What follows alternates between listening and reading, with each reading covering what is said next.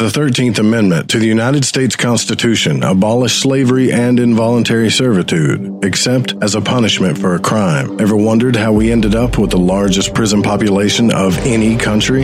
Have you noticed that those whose jobs it is to protect and serve seem to be demanding more and more blind obedience? You didn't think it just happened by chance, did you? It's time to call attention to the fact our government is the most prolific slave owner on the planet. This is Surviving the System. Thank you for joining me today on Surviving the System. This is Dancing Dave. And today I am going to keep the introduction as short as possible because we have a guest coming on today to talk about his new book and some of his experiences. And I'm not sure if he was told this or not, but I have been trying to get him or someone from his organization on my show since I first started. So this is going to be a treat for me. Hopefully it provides value for you as well. So we'll get right into the housekeeping items. Don't forget to check out the website, survivingthesystem.org. I do have my contact me part on there. I would love to hear from you folks. I'd love to hear your stories, feedback on anything you've heard, as well as the archive of the shows on there if you don't listen to podcasts. Check me out on social media, facebook.com/survivingthesystem, and on Twitter @STS the podcast. And don't forget to check out as well. I know I don't mention this very often, but I'm going to start more now that my producer and owner of The Fringe has been spending so much time. Don't forget to check out the website, fringe.fm. You can find information about me, my show page on there, as well as everybody else available on the station, all the great shows available. Check out the shop on there. Take a look and see if there is anything that might strike up your fancy. Go there when you can. You can drop me a line through there too if you're not able to catch me on the website or on social media. And as always, right before we get started, I do want to quickly start with that moment of gratitude, just to make sure that we keep that vibration high, keep the frequency high, as we can talk about some more difficult topics on this show, those that can tend to strike a chord of anger or frustration or resentment. And so we want to make sure that we can handle these topics in a productive and constructive manner. So with that being said, I just want to say that I am so grateful to be here with you, allowing me to live out my purpose to help to remind you of who you really are and what you're truly capable of. Our guest today is the esteemed Mr. Bill Keller. Now, Bill Keller is the founding editor-in-chief of the Marshall Project. That is a nonprofit news organization that covers criminal justice in the United States. If you've been listening to me for a while, you know that I have talked about this website on my show. I use it as a resource. I get their emails daily. I check out all of the stories that come through there. I've actually been able to contact some of the people who have written articles that have been on that website to come on and speak in the past. But as I mentioned at the beginning of the show, I've never had someone from the Marshall Project on, so I am very excited about this. He was also the executive editor of the New York Times and a winner of the Pulitzer Prize in 1985 for his reporting on the USSR. We will get into all of that, as well as his new book, What's Prison For? Punishment and Rehabilitation in the Age of Mass Incarceration. Bill, thank you very much for joining me today on Surviving the System. How are you? I'm good. Thanks for having me on. Absolutely. Thank you for coming on. I am very excited to have you here. If you can't tell, I follow the work of the Marshall Project very, very frequently. I'm involved in criminal justice reform here myself in Omaha, Nebraska. So I try to stay as connected as I can, and it's always good to have someone on that I can learn from. So just to be clear, I retired as editor of the Marshall Project a couple of years ago. I'm still on the board, and they're still my friends, and I occasionally edit for them. But I don't want to take credit for more than I've actually done. Understand completely. Well, let's start a little bit with your past. You have a pretty distinguished past in journalism. So how did you, What led you to get started in journalism? When did you decide that was your calling, your chosen field? Probably in high school. Not that we had much of a school paper, but I developed the sensitivities of somebody who's more comfortable being on the sidelines than in the parade. I like being the observer. I like calling people out on their claims. I'm proud to say that our high school paper got in trouble occasionally. Then I went off to college, and I went to a little liberal arts college called Pomona in Southern California. And I always say that my major was the school paper, which is kind of true. Sure. And those were in the days when the newspapers actually had money. So I got a summer internship at the Oregonian. That was my first real paying job in journalism. I did the summer. When I finished the summer, they asked me to come back after I graduated. So that's how I started out. That's fantastic. And then from there, obviously, there was a path that led you to the New York Times. Did you go from the Oregonian over to New York, or what was your journey like? It was a little circuitous. I worked for the Oregonian for 8 or 9 years. The last half of it was in their Washington, D.C. bureau. And then I quit and took a gap year. I'd saved up enough money so that my girlfriend and I could travel we thought for 6 months. We ended up traveling for a year. Oh, wow. If you're willing to eat street food and sleep in a sleeping bag, you can stretch your money a little farther. That's true. Then I came back, worked for a weekly magazine called Congressional Quarterly. Why it's called Congressional Quarterly is another story, since it's a weekly. Then I worked in the Washington bureau of the Dallas Times Herald, and from there I went to the Oregonian. Gotcha. So, and I am curious then, so you won the Pulitzer Prize in 1989 for reporting on the USSR. What was the story? Like, what was the topic that you were covering that drew so much attention? The story that when I was there was a guy named Mikhail Gorbachev, and who was promising to change the country radically. People weren't quite sure. People in America weren't quite sure whether to believe him or not. So when I arrived, he was still a little bit of a mystery. And I did 5 years in the Moscow bureau. I started with Gorbachev letting a lot of dissidents out of jail and exile, which helped demonstrate his bona fides. And it ended about a month after my time there ended about a month after the military establishment and the KGB tried to overthrow Gorbachev. Oh, wow. So it was one of those. I mean, I always tell people I'm a believer in luck, and I mean, you can't pick assignments like that and know that everything you write is going to go on the front page, because this is like the Soviet Union, for God's sake. Yeah. Except when I left, it wasn't the Soviet Union anymore. It was Humpty Dumpty. Now, did you, and if I missed it, my apologies, but did you get the chance to actually interview Mr. Gorbachev, or was this all from the outside looking in? He didn't give a lot of interviews. He tended to come out and lecture. So you could ask him a question, but there'd be a gaggle of reporters around him. And he did the same thing to his own citizens. He'd gather a bunch of them around. Instead of, asking them questions, he would hold forth on what they had to do to straighten out their lives. He was a little full of himself. Sure.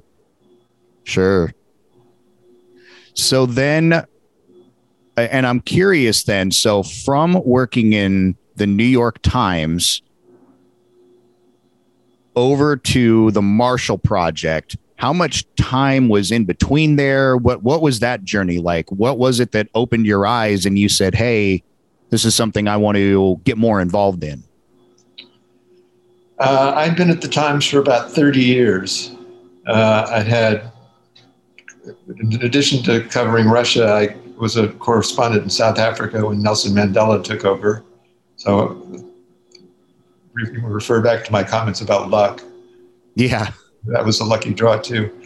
And I was foreign editor for a few years. Then there was I was managing editor. There was a competition to be executive editor, and I lost. So I went into a very happy exile as a magazine writer and columnist for the op-ed page. Then the guy who got the executive editor's job imploded and got himself fired. And so I became executive editor. Did that for 8 years. Then retired from that was about as much time as anybody should have to spend at a management job. And then I went back to the writing gig for a few months. And that's where I was when I was found by a guy named Neil Barsky. Neil Barsky, who is the founder of the Marshall Project. Neil Barsky started out as a Wall Street Journal reporter, and he used to cover Donald Trump.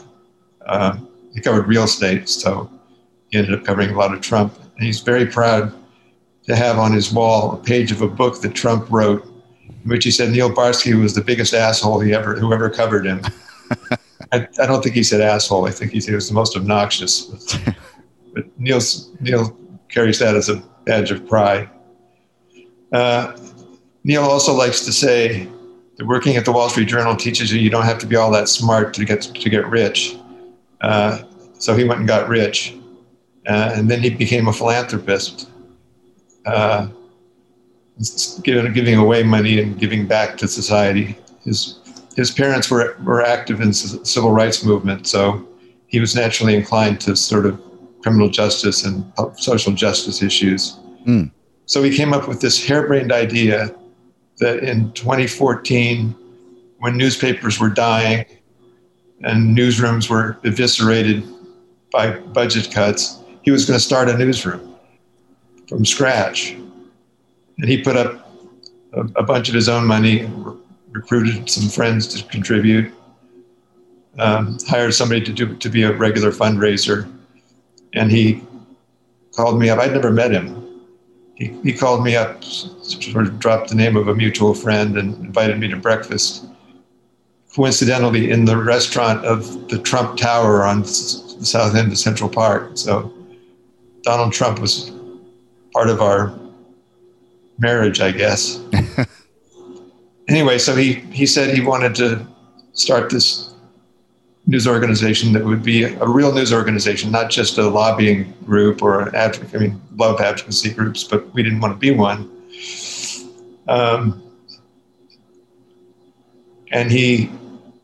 So he pitched me this idea, and I was in the midst of writing newspaper columns for the Times. I'd never covered criminal justice as a beat, except like most newspapers, when you start out, you spend some time covering the police beat, usually the night police beat, because it's the least desirable assignment. So just to get a sense of what he was up to, I wrote a couple columns on criminal justice. And I got really engaged and really interested in the subject. This will be no surprise to you whatsoever, but I was appalled at how badly I understood that's how the system works or doesn't work, how little I knew about it, and decided I was on board. And so I went to work in 2014 for the Marshall Project, started hiring people, kept hiring people. Neil and his designated fundraisers did a terrific job, and the Marshall Project now has, I think, about 40 people working for it. And as you know, because you're a regular reader, they're pretty damn good. Very. Yeah. And they don't pull any punches either. It's definitely the best phrase that I can come up with is it's in your face. If it's a difficult topic or a tough subject, they don't soften the blow. And I like that. I'm glad you noticed that. We pride ourselves in that. Good. And it brings me up, just not necessarily off topic, but I'm always curious when I speak with people that are involved with the media, and you having such a long career.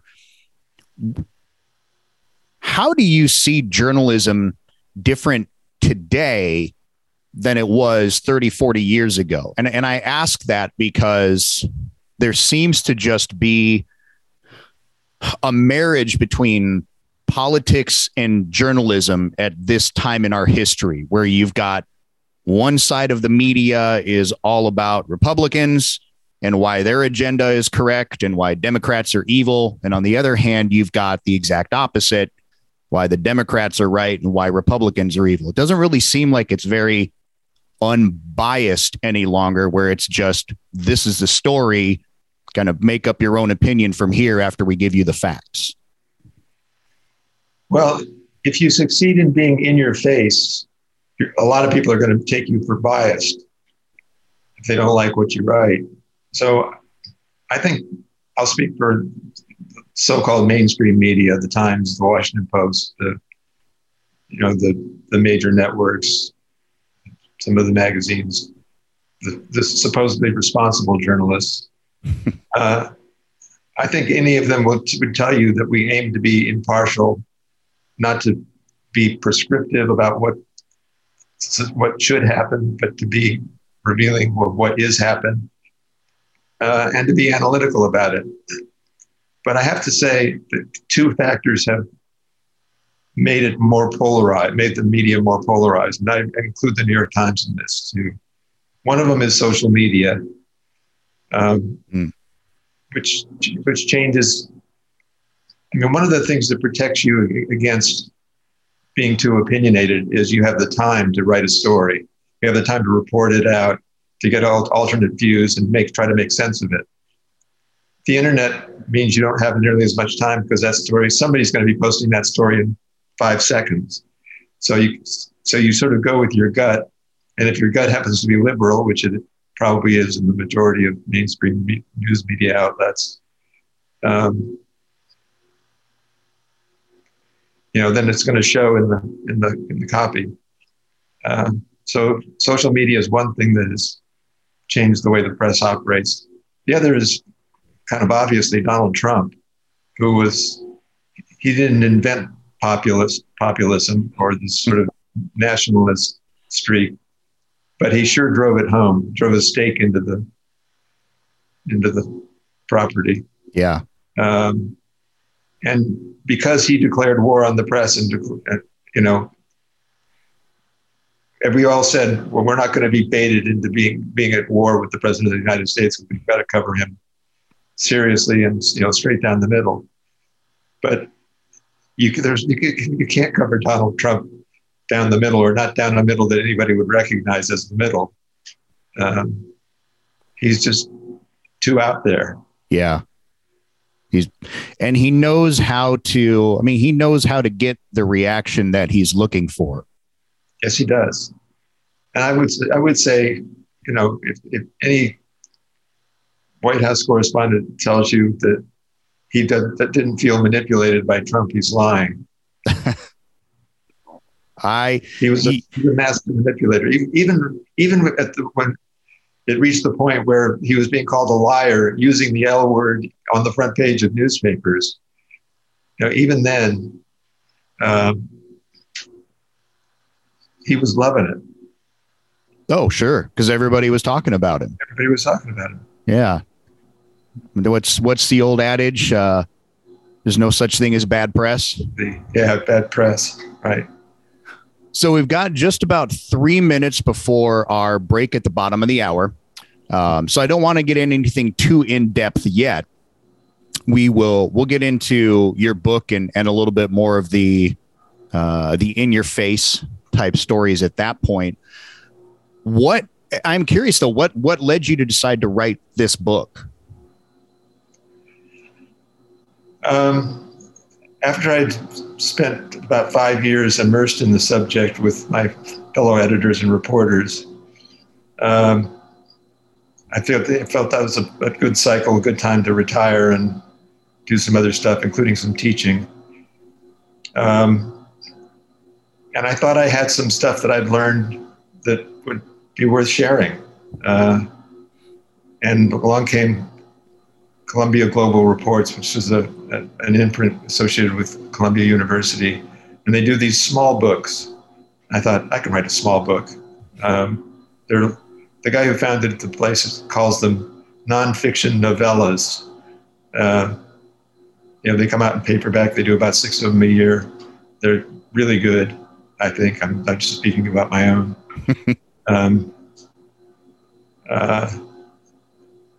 And so I've known the editor of that publication for quite a while.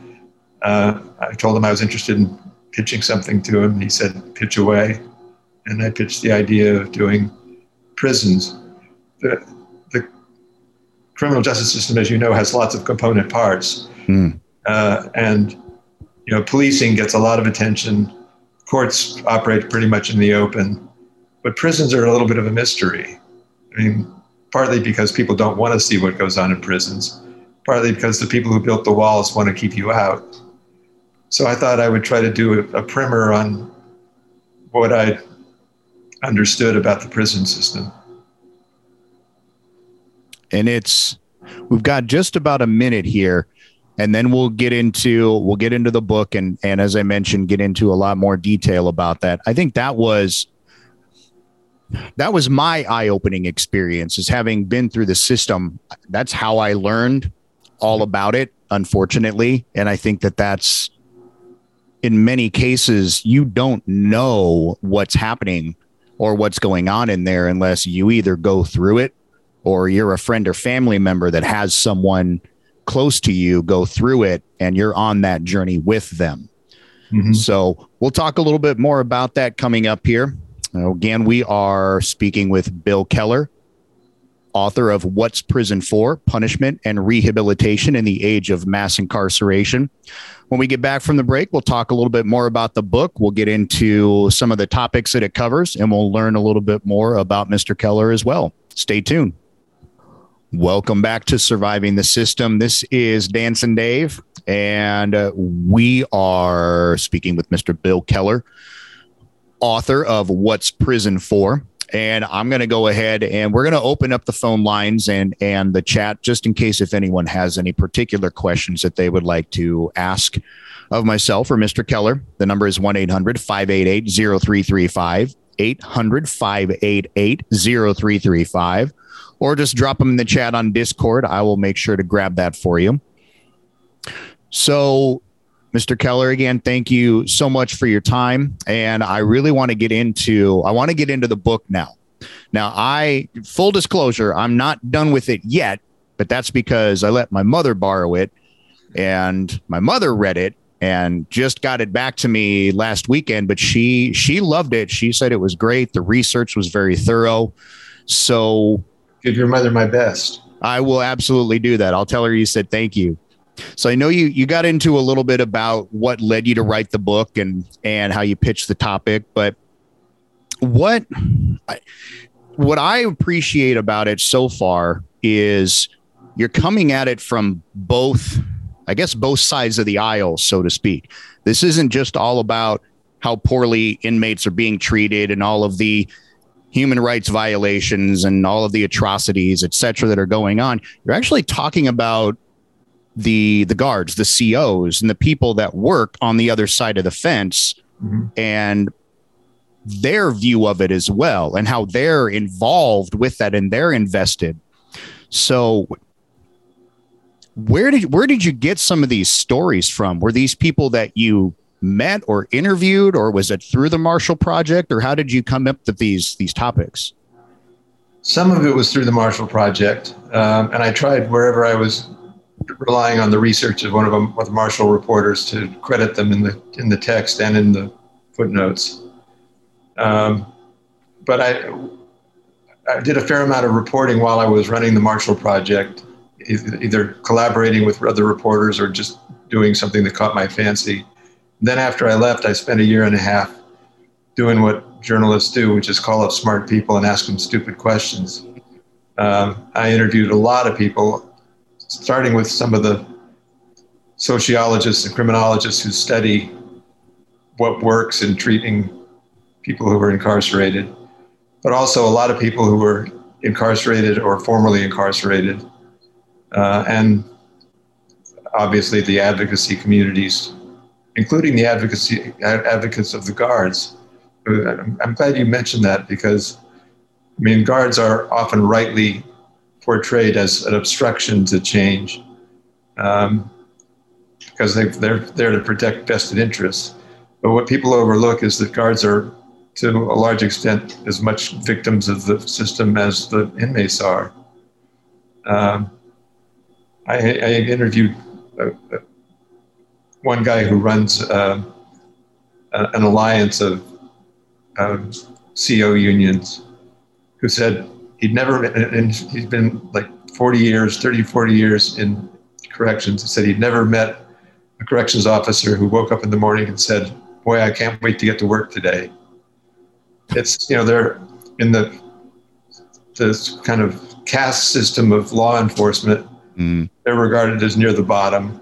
They're not exactly up there with the Air Force. Right. And they work in really difficult conditions.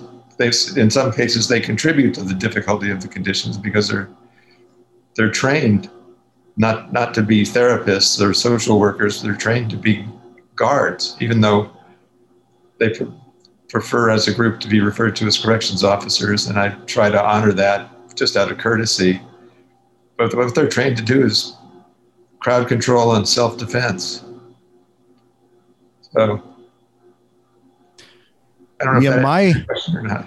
No, yeah, that absolutely answered my question. And my experience was, as I mentioned before, it was very eye-opening learning all about it, but I learned all about the guards as well. And you may or may not be familiar with this. And if I'm being redundant, please forgive me. I just, for emphasis and for anyone listening that might not know, but Nebraska is the second most overcrowded prison population in the country. At a time, for a short amount of time, it overtook the number one spot, but has dropped back down to number two. We have a severe crisis, not just with overcrowding, but understaffing as well. They can't find anybody to work. And when they do, they get in there and they're like, forget this, man, I'm out of here. You're asking way too much for this. So my experience inside, I met some actually really decent COs. I met a couple people who were there who really were all about trying to change people's lives and trying to take that opportunity to say, here's how you can help to better yourself. So that's a story that I try to tell from this end. I've actually brought on a CO that oversaw my unit so that I can have him tell his story. He started the 7 Habits on the Inside course for the entire Department of Corrections in Nebraska, very devoted to trying to help people get back on their way. So I think I can't imagine that his interview with you helped his career a lot. He had been fired by that point, which is why I asked him to come on. And funny enough, he was let go specifically because they used him as an example because he was trying to help the inmates too much. Uh-huh.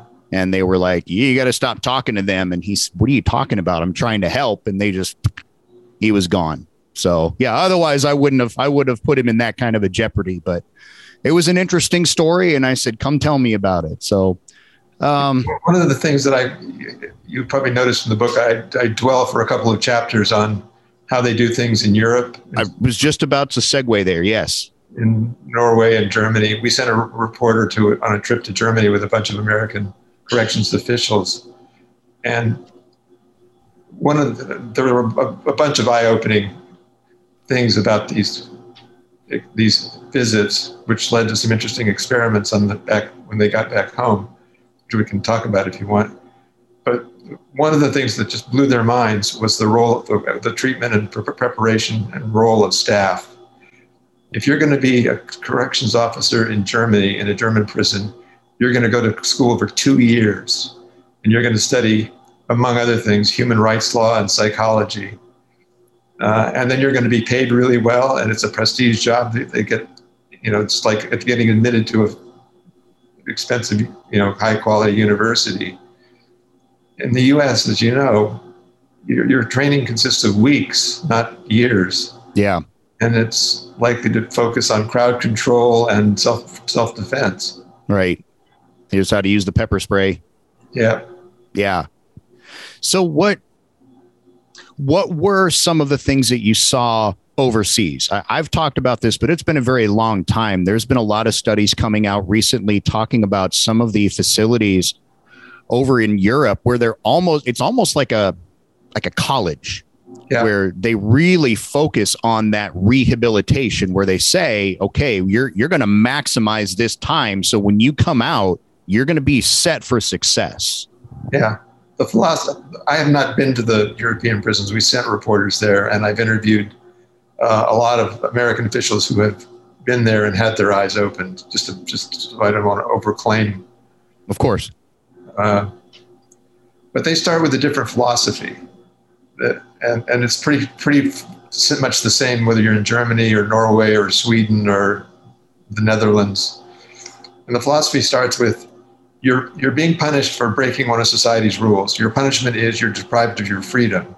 And that's it. All your other rights stay intact. The right to conjugal visits, the right to safety, the right to have a decent diet and health care, the right to vote, which is, is only allowed in a couple of U.S. states, within the prisons. Yep. So that's rule number one. Is your punishment extends to the fact that you're locked up, but it doesn't extend to how you're treated. And then point number two is the job of the system, the German system or the Norwegian system, is to figure out what it was that led you to do the bad things you did and work on them. As long as we've got you here, let's do some anger management. Let's do Alcoholics Anonymous. Let's give you an education. Let's give you skills. And the third principle is what they call the normality principle, which is you're going to be leaving the prison at some point. It shouldn't be a shock to your system when you leave to discover what's going on out there. You should have the responsibilities and the experiences of normalcy while you're inside, meaning simple things like you wake yourself up in the morning and you go to class or you go to work, depending on what you're doing. You fix your own food sometimes. You iron your own clothes, your uniforms, so that when you get out and you maintain as much contact as they can possibly arrange with your family, with other outsiders, volunteers. And the other thing is that we talked a little about the COs. When there's a great YouTube video of the warden of Halden Prison in Norway talking to the COs at Attica, and they're all, but safety. These guys are killers and violent people. What do we do about them? And he points out that there's a different way to contain violence. And that's if you're engaging with the prisoners on a regular basis, you eat meals with them, you talk to them, you keep an eye on how their lives are going. You can anticipate when there's a fight that's going to break out or when somebody's going to have a crisis, a trauma, a mental breakdown, and you can deal with it, in real time. And that is a more reliable way of keeping yourself safe than just frisking everybody for shivs twice a day. Yeah. It's interesting. It's interesting from this side, having gone through it, because I see those people who are, branded as the quote unquote, the worst of society, the dangerous people, the killers, the murderers, the thieves, all the people that are in for a long time. They put on a show for the guards is really what it comes down to. When they're around, they puff their chests up and they get mouthy, and there's a very clear separation of us versus them. And then the CO takes off, and they're the most intelligent and reasonable human being I've ever met. I've had some of the greatest conversations of my life with those people, but it's the way that the system is set up here in America really just feeds into that separation.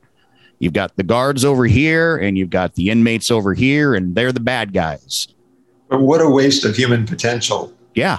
That's the thing that my first visceral lesson in dealing with people who've spent time in prison or who are in prison, some of whom I'm still in touch with, was just, imagine if these guys had not spent 20 years of their life in a cage, because, with a little education and a little sense of purpose, they could be really contributing to society. That sounds like a sort of, squeaky liberal point of view, but I don't see how it's conservative to squander the potential of human life. Sure. My views are for the most part fairly conservative. I definitely don't call myself Republican. I don't call myself Democrat either. But man, when it comes to this topic, I'm definitely very, very liberal. I'm right there with you, having met those individuals and myself being one of those individuals. They were the most compassionate, reasonable, intelligent human beings I ever met. Some of the people that are in there for life are the ones that got me through my initial first few months, which were the worst, the absolute worst. So what do you think? And this can play into your opinion. If you've got statistics to back it up or studies, I'd love to hear about them. But what is it, in your opinion, that you think still continues to feed into the system running as it is here in America, despite all of the evidence showing how it doesn't work and how all of these other countries are doing something that seems to be working much better? We still have that tunnel vision and just won't budge. The answer to that is pretty complicated, I think. I mean, the big picture is that the prison system, this is going to be a little oversimplified, but the prison system is like a sewer for all of the problems of society. It's like a big catch basin. So people who have poor education or no skills or no health care or no housing, all the social problems created by those flow into the prison system. So you can't really there's a limit to how much you can change the system when you have a deluge of bad stuff flowing in. Not bad people, just bad attitudes, bad experiences, bad traumas. So that's part of it, is why the system stays the way it is. Part of it is politics. It's easy to demagogue the issue of crime, which is happening again now. And part of it is money. We spend $80 billion a year on jails and prisons, locking people up. And some states have, because the courts told them to, or because they decided they wanted to save the money, have cut back on the cost of prison and closed prisons. Sorry, I lost my train of thought there. No, you're fine. You're fine. So, and on that same line of thinking, though, I was hoping you would get into that, because that's my opinion is the number one issue is the money.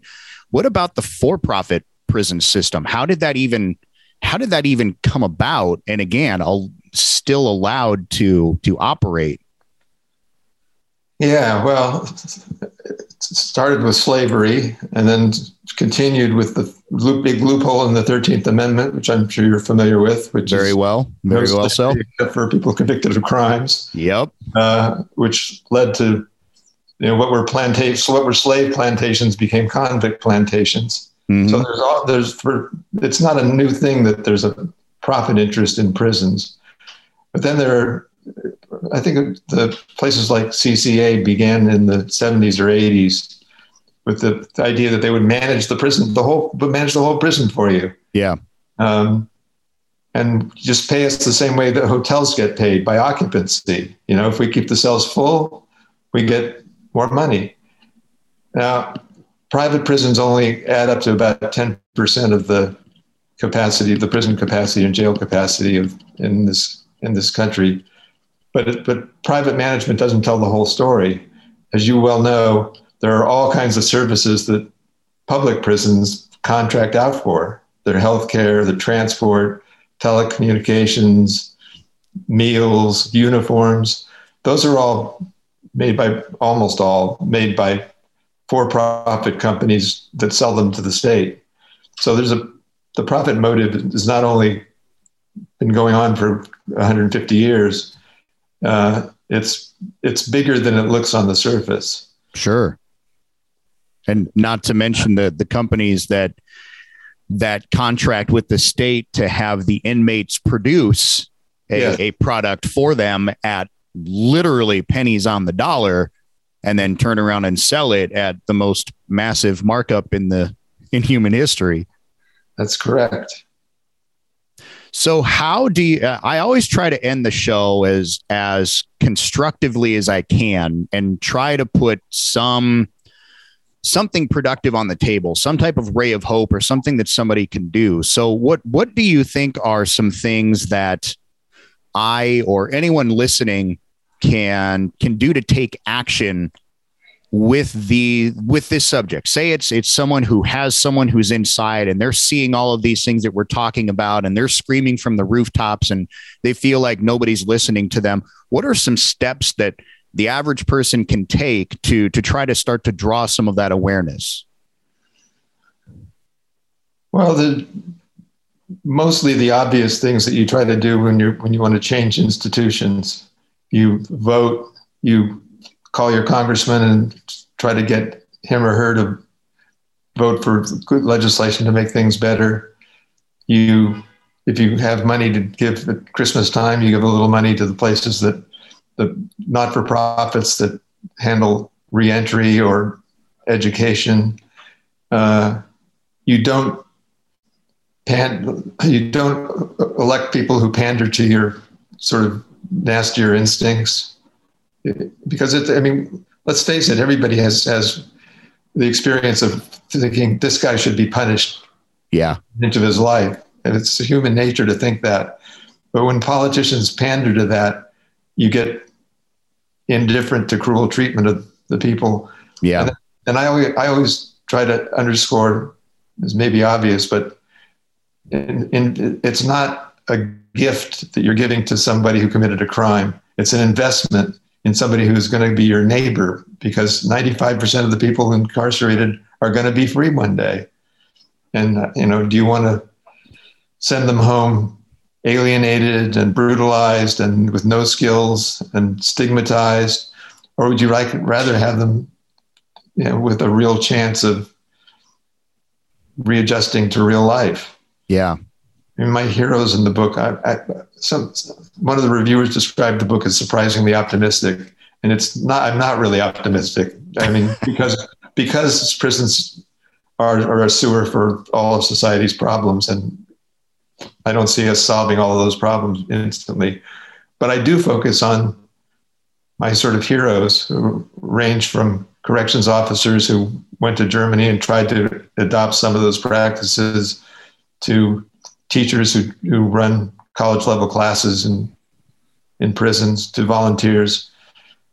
I think not because those people are necessarily going to win the war of what prisons are like, but because they show the possibility. And I like to hold up at least the hope of some solution. Sure. That's my goal too. And my standpoint from even starting this show was there's more people that are inside of prisons that come back out into the community and successfully reintegrate. They live a quiet life. They have a job, they have their family, and they don't ever go back. But that's not newsworthy. So you don't ever hear about that person. You hear about, like, being in Nebraska, you hear about the Mother's Day riot and all of the people that started that and how those people got more convictions on top of that. Or Nico Jenkins from many years ago, who was set out on parole and told the parole board, I'm going to go do it again if you let me out. And sure enough, he did.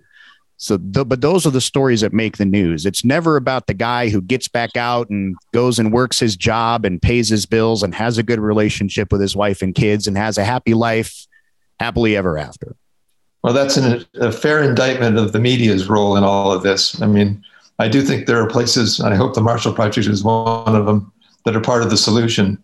but there's still an awful lot of sensational coverage that contributes to the fear, and which contributes to harsh policies. Yep. That's I really take the stance of, be the change you want to see in the world. So that's what I'm doing, is focusing on the hope, focusing on those positive stories. So we've got just about little over a minute here. I want to make sure to give you some time to tell us where we can find the book. Should someone feel so inclined to reach out and contact you if they have questions or comments, how can people reach you? You can get the book anywhere where you can get books, or you can go to the Columbia Global Reports website and order through them. But, Amazon, Barnes & Noble, all of the big booksellers will make it available. And